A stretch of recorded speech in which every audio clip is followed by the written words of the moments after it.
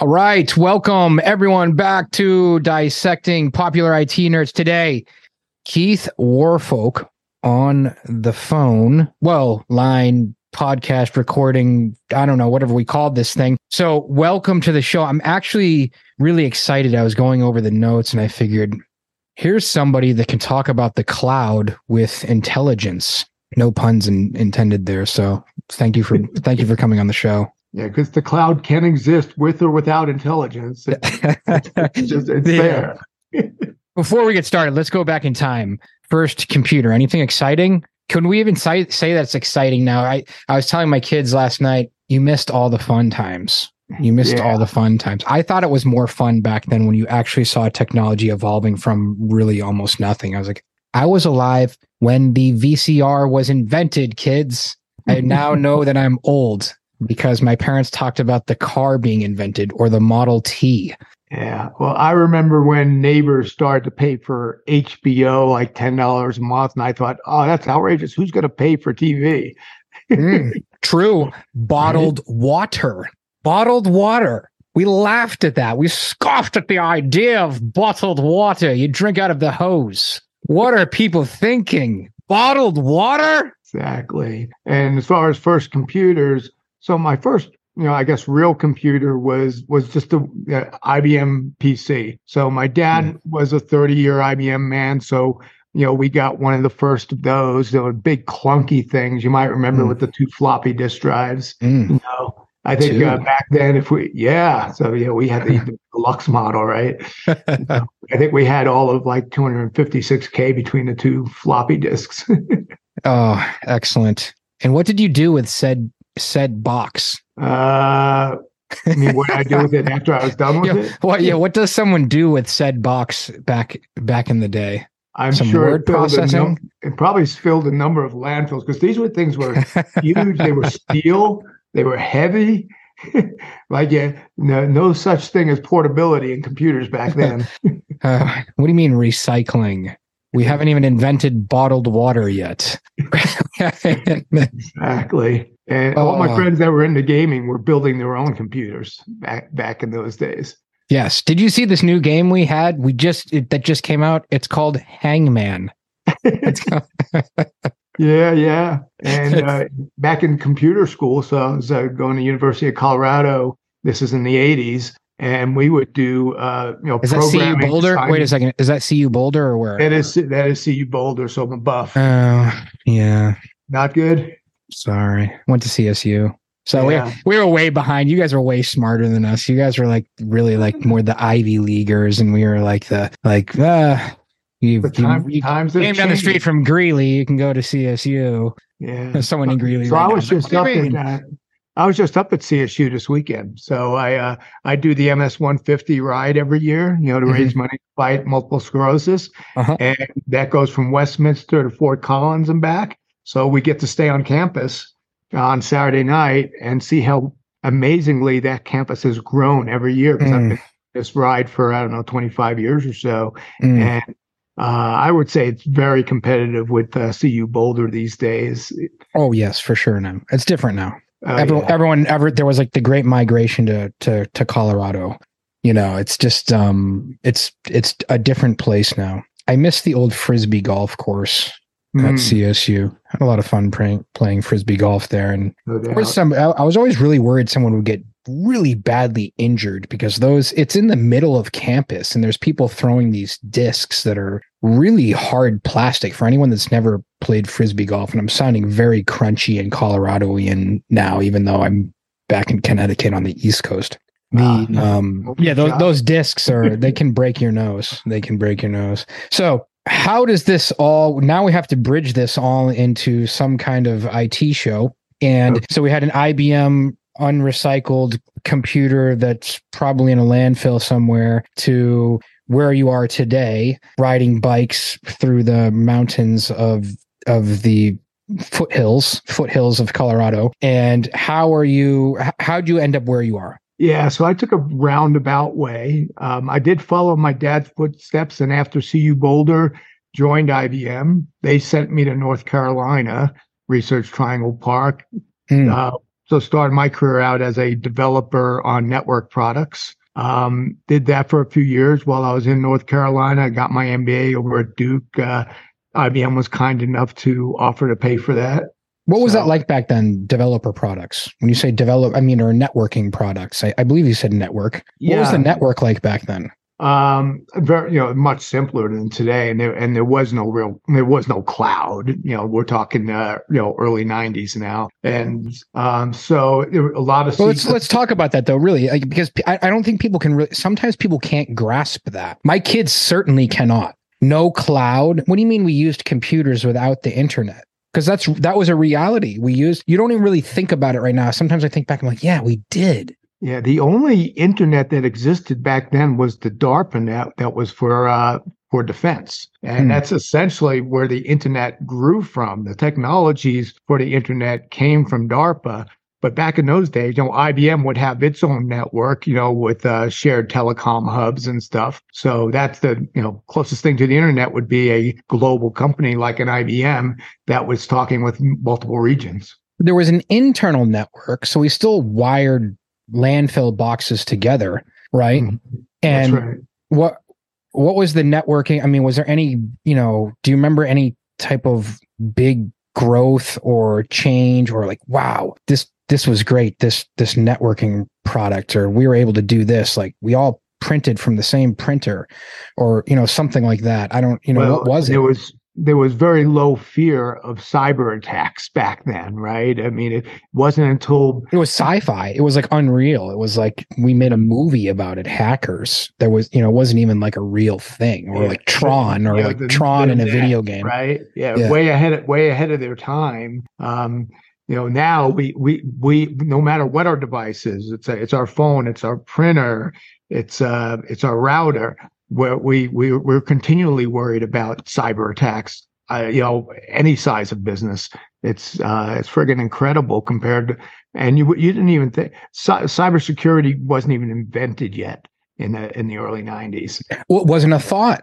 If it had been a thought, or if anyone had even realized that it could be a thing, it would probably be a lot easier job now. Yeah. Yes, it was, to be an ethical hacker, so to speak, you were late to the party, because nefarious people were kicking it into gear by the late 90s. It's much easier to be nefarious. It's much easier to be nefarious. We just have to find one way in. I'm not. You only have to be right once when you're the nefarious one.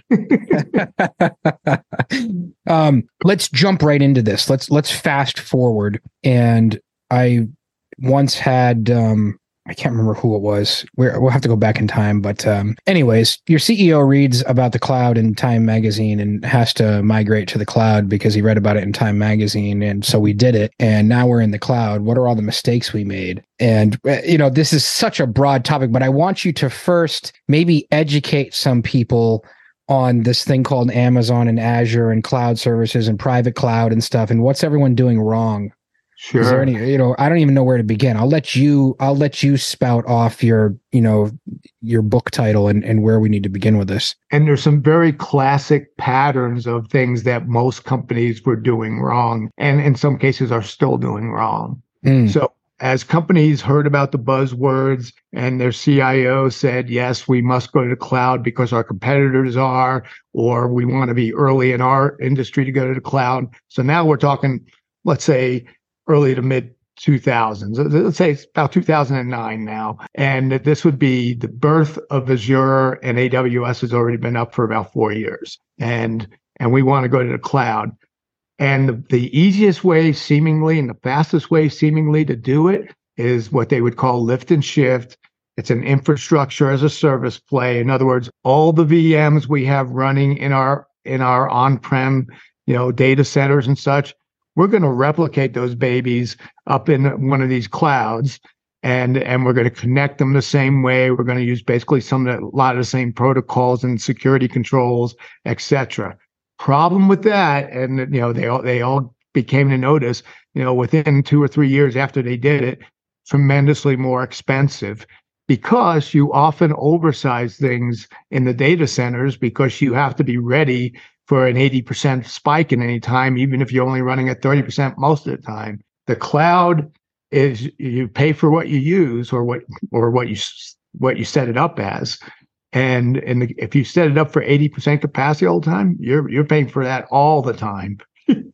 So the platform. Why would someone move to the cloud just because, though? Do people really do that? Would a smart CEO really move to the cloud just so he could brag to some people, "Hey, we're in the cloud"? Well, I'm probably going to make a few CIOs angry here, but there are many CIOs I've met over the year, less than half, but there's still a significant amount that really aren't that technical. I want names. No, I'm just kidding. I want names and phone numbers. No, I'm joking. Well, they're very susceptible to the salespeople and the buzzwords and the trends. Gartner Magic Quadrant. Bingo. They're all Frost and Sullivan. Frost and Sullivan. I read. Keep going.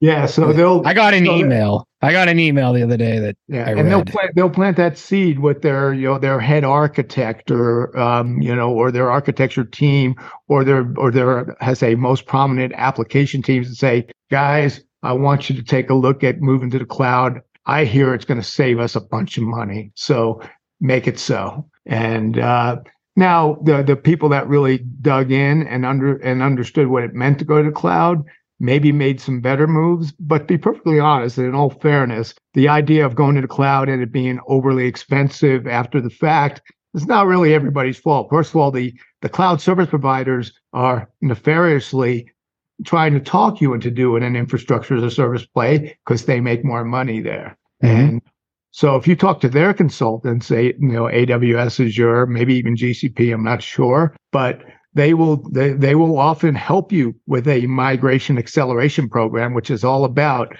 infrastructure as a service. And then, the idea that, we'll fix that later, we'll optimize later. Well, the problem is you now have got a plane in flight. All your operations are running on your new systems now in the cloud with all its connectivity, interwoven, and it's harder to make that change. Your best opportunity to optimize for the cloud services is to do that before you get in flight. In other words, part of the migration, what should your target architecture be? It's not going to look the same as it did on-prem, and it shouldn't. Okay, so we need to translate that a little bit. So lift and shift. You're saying lift and shift, but it's not just lift and shift. It's like lift and replicate. I don't know. Okay, lift and replicate and then and test and then shift, or there's another piece to the puzzle here which you're saying people are missing. And what does that look like? What does that look like, and what can they do to do this right? Right. So the lift and shift is really shorthand for the target is infrastructure as a service, and that infrastructure in the cloud would look very similar to what you did on-prem. And what you're missing is an analysis step that says, what is the right architecture for this application workload to be in the cloud to run at reason? What you want is the right level of performance at the lowest cost. And do people know what that right architecture is? They do now. By now they do.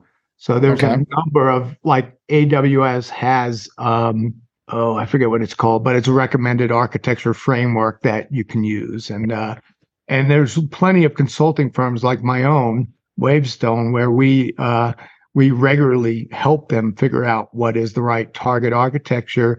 And by the way, not only target architecture, but target operating model. Going from on-prem to the cloud means a lot of differences for your roles, responsibilities, RACI, daily activities for not only your technical people, but it's kind of an enterprise journey where it's going to affect even your application owners. Where doth one begin with this? Or we can go two different directions. What are some very good case studies or examples of where someone did it right and it really was beneficial and saved them money?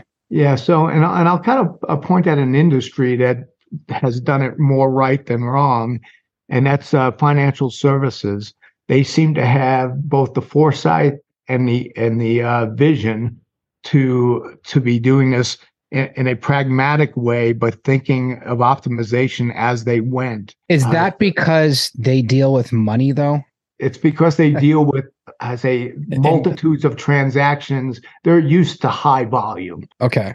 And because of that, they actually know what has a high performance computing looks like in one place, and understand there's an investment if you were to move it someplace else. Gotcha.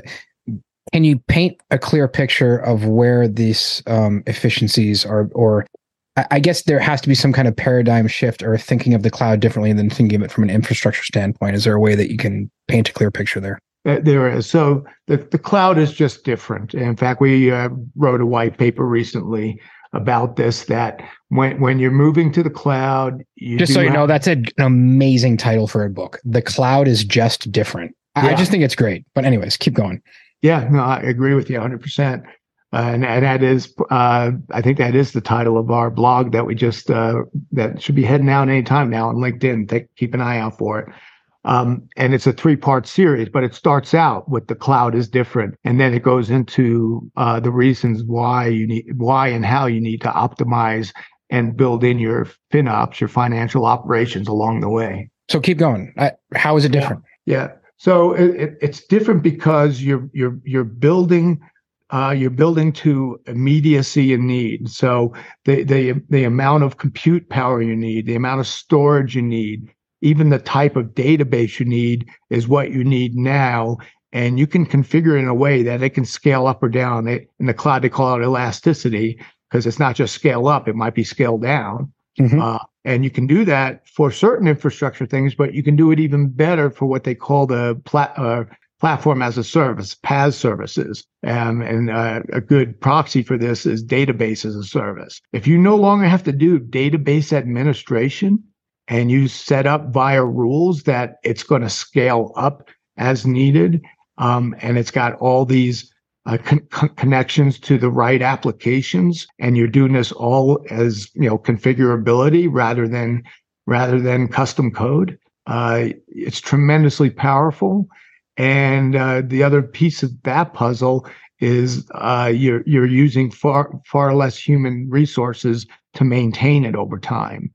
So the old infrastructure as a service, whether it was on-prem or in the cloud, and you had you'd have one administrator managing, 100 machines maybe. Well, now you're running services that can span, almost infinitely across many machines, and you're configuring it all in one place. Any ideal picture of mix and match of hybrid cloud versus regular cloud for you? Or obviously, my answer would always be every organization is different. Every organization has a very specific individual group of end users. But curious how you feel about where should you put desktop as a service, and should we have virtual desktops, or should we still have physical desktops? Are we there yet? Are we there with the virtual desktops yet? Because when I speak with my Microsoft guy, he's going to say, Microsoft is making leaps and bounds when it comes to security and various different issues. So sure. And when I say Microsoft guy, I mean internal Microsoft engineer. I don't mean the guy that came off of Gartner Magic Quadrant and is calling me from Microsoft. Right. There's plenty of them. But it's a good question, because a lot of people, a lot of companies either say we're going everything to the cloud. They honestly don't understand because the cloud is not the end all be all. It's not the answer to everything, nor will it ever be. If you're a large company with a very diverse set of applications, including some older applications and older technologies that are still part, and where I see this a lot is in defense industry or aerospace. I've worked for some companies that build rockets, and you might have something still running on Windows 95 that's part of a launch. And so I've run into people that have, all of their servers and stuff floating in a container ship offshore, completely off the grid, that has to be, so highly secure that I had to sign an NDA just to talk on the phone with them or something, various different things like that. Well, and before it became legal to do gambling as much as we do here in the U.S., that's where many of the gambling apps were right offshore, where it was in international waters. How far offshore do we have to go? Now let's go to the section of the show called conspiracy theories. How many miles do we have to go grid? How many miles do we have to go offshore to be out of internet? Isn't it like 6 miles or 7 miles? It's not far. Do you know what it is? It's less. I was thinking 10 or 12, but it's not far. It's less than 20. Let's just put it that way, which is not very far to be in international waters. So if anyone has any ideas of, what's Microsoft doing down there, sinking those underwater data centers? What's going on there? You mentioned rockets. No, but in all seriousness, this is the section of the show called conspiracy theories or anything. You said you were an old school, when we were talking earlier, you're an old school X-Files, fan or anything. Is there any wild stuff that, any wild stuff? Can we talk Russia? Are we allowed to do that? Is this a CIA op? Is this like a PSYOP? This whole Russian coup attempt, or is this Putin's genius military plan? I happen to think it might be that. I think it's it's kind of a interesting. I'm just watching. I'm just sitting back, popping popcorn. But So I think Putin, in many regards, has failed miserably. Now, remember, he did this years ago with Afghanistan as well, and it just does not work to go if you go into a country that has a strong national bond and they're not going to leave. And then now they've even tried shipping people out from into Russia because migrating. As they have forced migration, they've actually done that in some of the towns that they've overtaken in Ukraine. And now I don't know how long that's going to last. People will maybe find ways to get back. It won't work. That's crazy. But you can't occupy a country. This is one of those things that, as humans evolve a little further, they'll stop trying to take over land, because with today's has a visibility into everything you're doing. You can't just take a land and execute everyone, and now we have the land. It's that's never going to happen again. Well, let's hope not. But the mass extinction or genocides that we've seen in past, hopefully we are past that, and because of that. Yes. What Putin is trying to do is not sustainable, and he's eventually going to lose this. Now everyone's going to lose. Ukraine is already losing life, and they're losing everything they've built up, because they were a fledgling democracy on the rise, and now they've got a tremendous amount of rebuilding they have to do because of the war. So that's the only thing that Putin's achieved.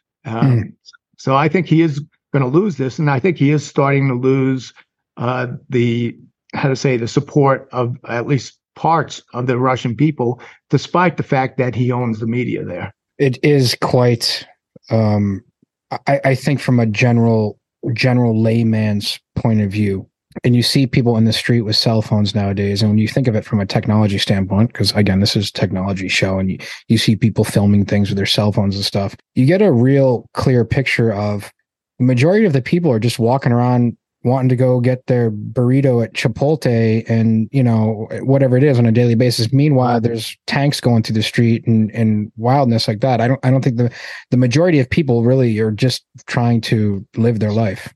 They are. Whether they're Russians or Ukrainians, I don't think either side, the regular people, want what's going on there. And I think it sucks that there's a megalomaniac like Putin that thinks he can, he wants the old USSR. He's not going to get it. Can't speak to any of this because I'm completely ignorant to politics and all of this stuff. I mean, I'm a guy with 8 kids. I'm the guy that just, that again wants to go to Chipotle and get his burrito. I'm completely clueless of all of this. I'm just being honest with you. I don't.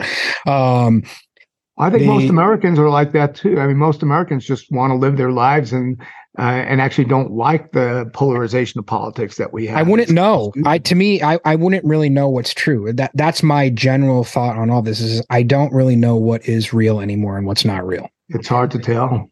Yeah.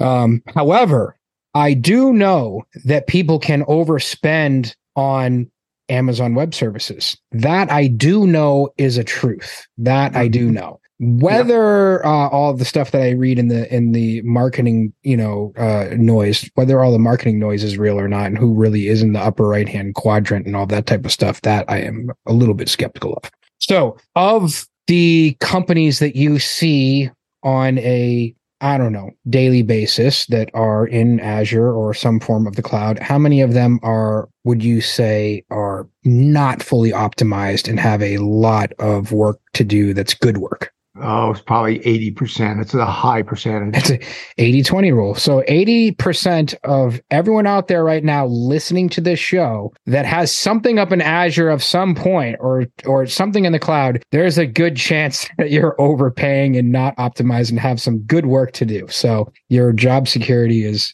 there. Yeah. And if you want to get help, it'll more than pay for itself. Which we will help you do. If anyone would like to get that help, you can reach out to both me and Keith, and we will work together to make sure you get that help and that it pays for itself. There guaranteed. Something like that. What mentors? Just general leadership in general. Your career in general. Have you had any great mentors? What has been some of your biggest learning experiences, and where can people go? What would your philosophy be on that? Yeah, and I would say, particularly to any young folks out there, kind of earlier in their career, in really almost any area, but especially IT, is find someone that you really respect, that you like, that you can talk to get some guidance, because IT, like anything. Really, like anything else, does have a little bit of politics to it. It's a little unavoidable, but you want to make sure you're getting on the right projects that builds the career for the skills you want to build. The great thing about IT is it's broad. There's so much there. And the bad thing about it is if you're really good at one thing, I actually had this earlier in my career where I was a super good developer and I was never going to get out of that role until I became bold about it, right? I got my MBA at Duke. I kind of worked my way into more leadership roles. And then later on, I did some consulting where I lived and worked overseas for a number of years, which helped me grow as a person as well as an IT specialist. But you have to actually do those things. If you're very good at one particular area of IT, your boss doesn't really have a whole lot of incentive to move you around. It's interesting because most people say don't spread yourself thin, but in this particular field of work, it is kind of good to be a jack of all trades and spread yourself thin, which is odd. It's just not that, it's just an interesting thing.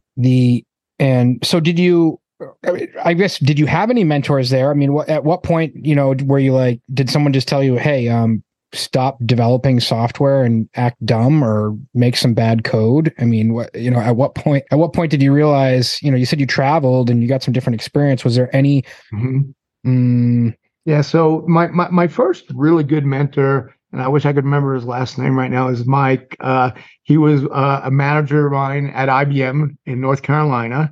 And he was the guy that was my champion that said, he talked to the people upstairs and said, if you get accepted to Duke's MBA program, we'll pay for it. So what a great guy. He really helped boost my career and my self-confidence at the time. And I could also, hang out with him. He was a very easygoing, down to earth guy. So I just learned a lot about how things work amongst people. I'd have to say I came, and I think this is true for a lot of IT people, particularly in the development space, is I was somewhat of an introvert earlier in my career.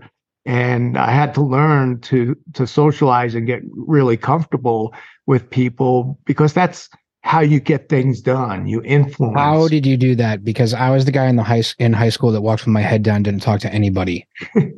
I was. I mean, people are like, what are you talking about? When I tell people, I'm like, honestly, I was the guy. I was like, I'm scared of my own shadow. I didn't talk to people. I was absolutely an introvert. People don't believe me. I'm like, now you have this. I do this podcast as therapy for that. Well, and you almost have to, you put yourself in situations where you have to grow in that area. And that might be a reason why you do these podcasts, because it keeps you going in that direction. One of my outlets that got me, more socialized was sports. Yes. Over the years, I play a lot. I even still play a lot of ice hockey. And Nothing's better than doing something as a team.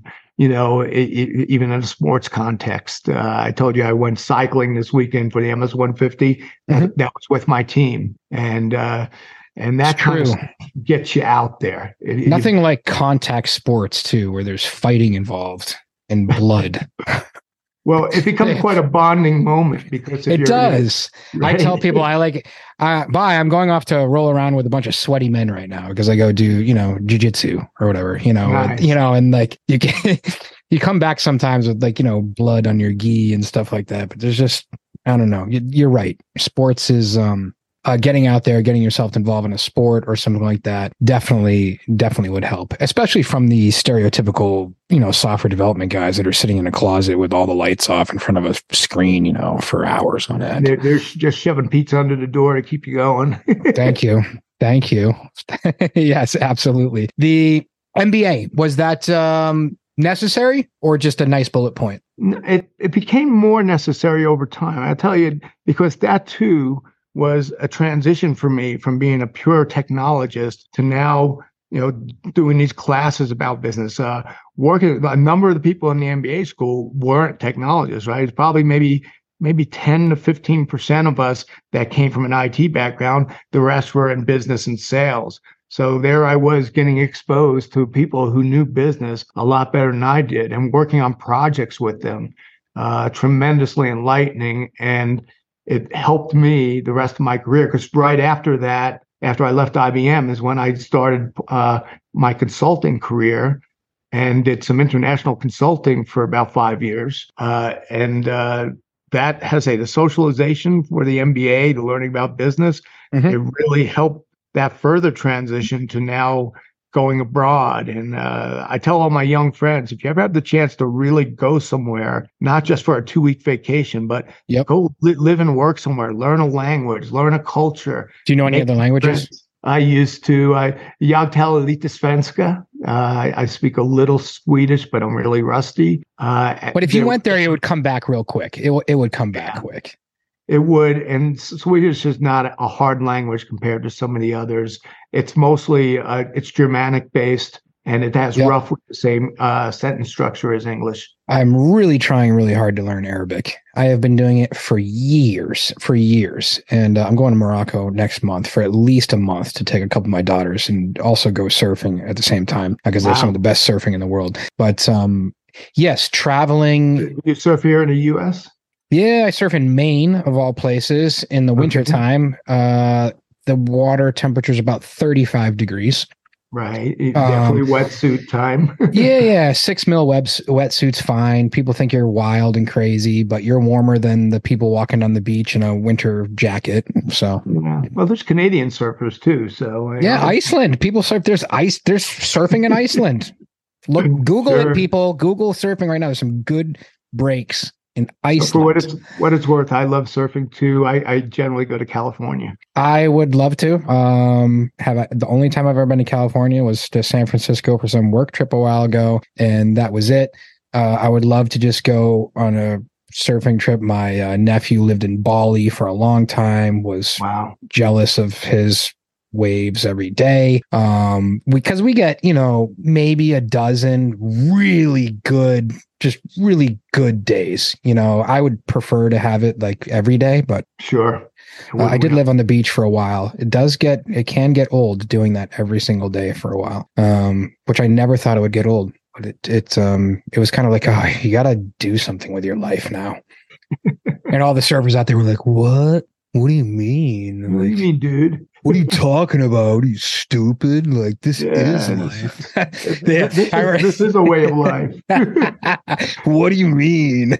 And there really is like a surfer like stereotype. It's hilarious. I went out surfing right after a big great white sighting. A great white had killed this a minke whale. Or was eating off a minke whale had died. And there hasn't been great whites in Maine in a long time. They're usually down in Cape Cod, but with like, I don't know, global warming or something, there's all of a sudden there's great whites in Maine now. And we've never had a shark attack death ever in 100 years. And then we had our first one, like it was a year or two ago. Yeah, and there was a huge great white and they had pictures of it biting into this whale. It was just, wow. 15, I mean, the whale washed up on shore. Like I could see the whale and then, there was good waves that day. So all the flags were up from the lifeguards, and I'm sitting there waiting. It's almost 5:00. The lifeguard's going to go away. I jumped in the water right as the lifeguard, with the surfer. And I went out, and there's the one guy out there kind of stared at him. I was like, hey man, his kid was on the front of the board. I was like, did you see that? I was like, did you see about that shark? He's, hey man, come on, my kid's on the front of the board. I was like, oh yeah, sorry. I was like, he's like, besides,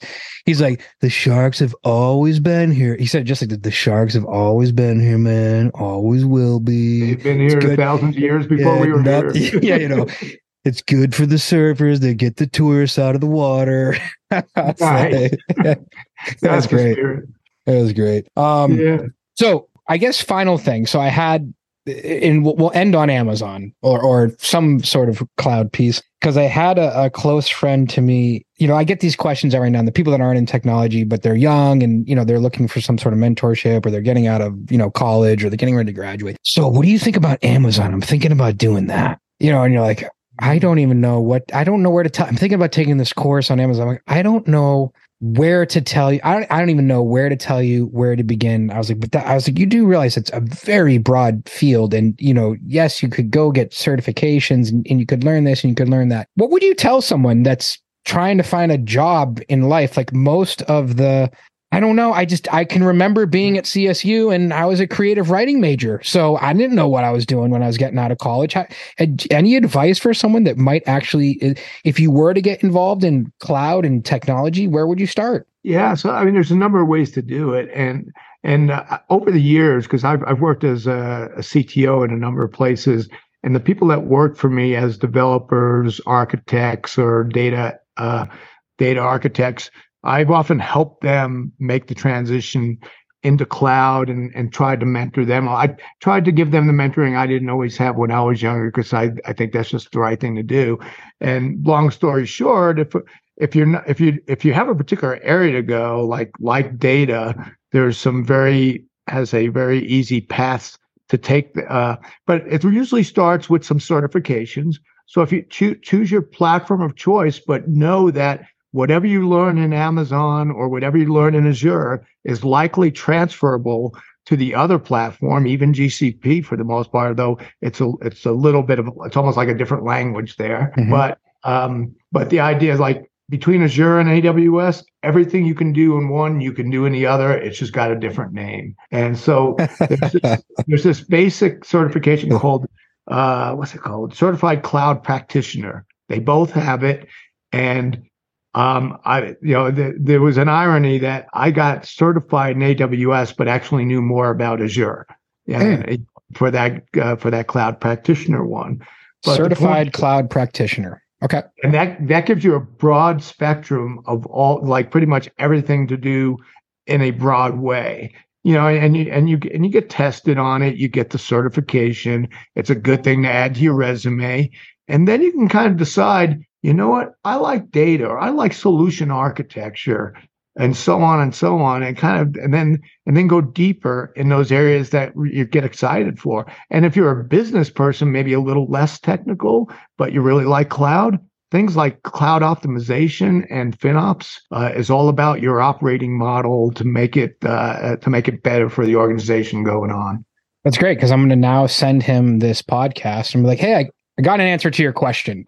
You got to listen to this whole podcast, and it's right at the end of it. You can't fast forward. It's somewhere in there. No, it's somewhere in the podcast. So I answered your question. So thank you very much for being on the show. This was a pleasure, and I think very eye-opening as well. So a lot of great advice. Appreciate it. You're welcome, Phil. I enjoyed the conversation. Good stuff, and we'll do it again sometime. Awesome.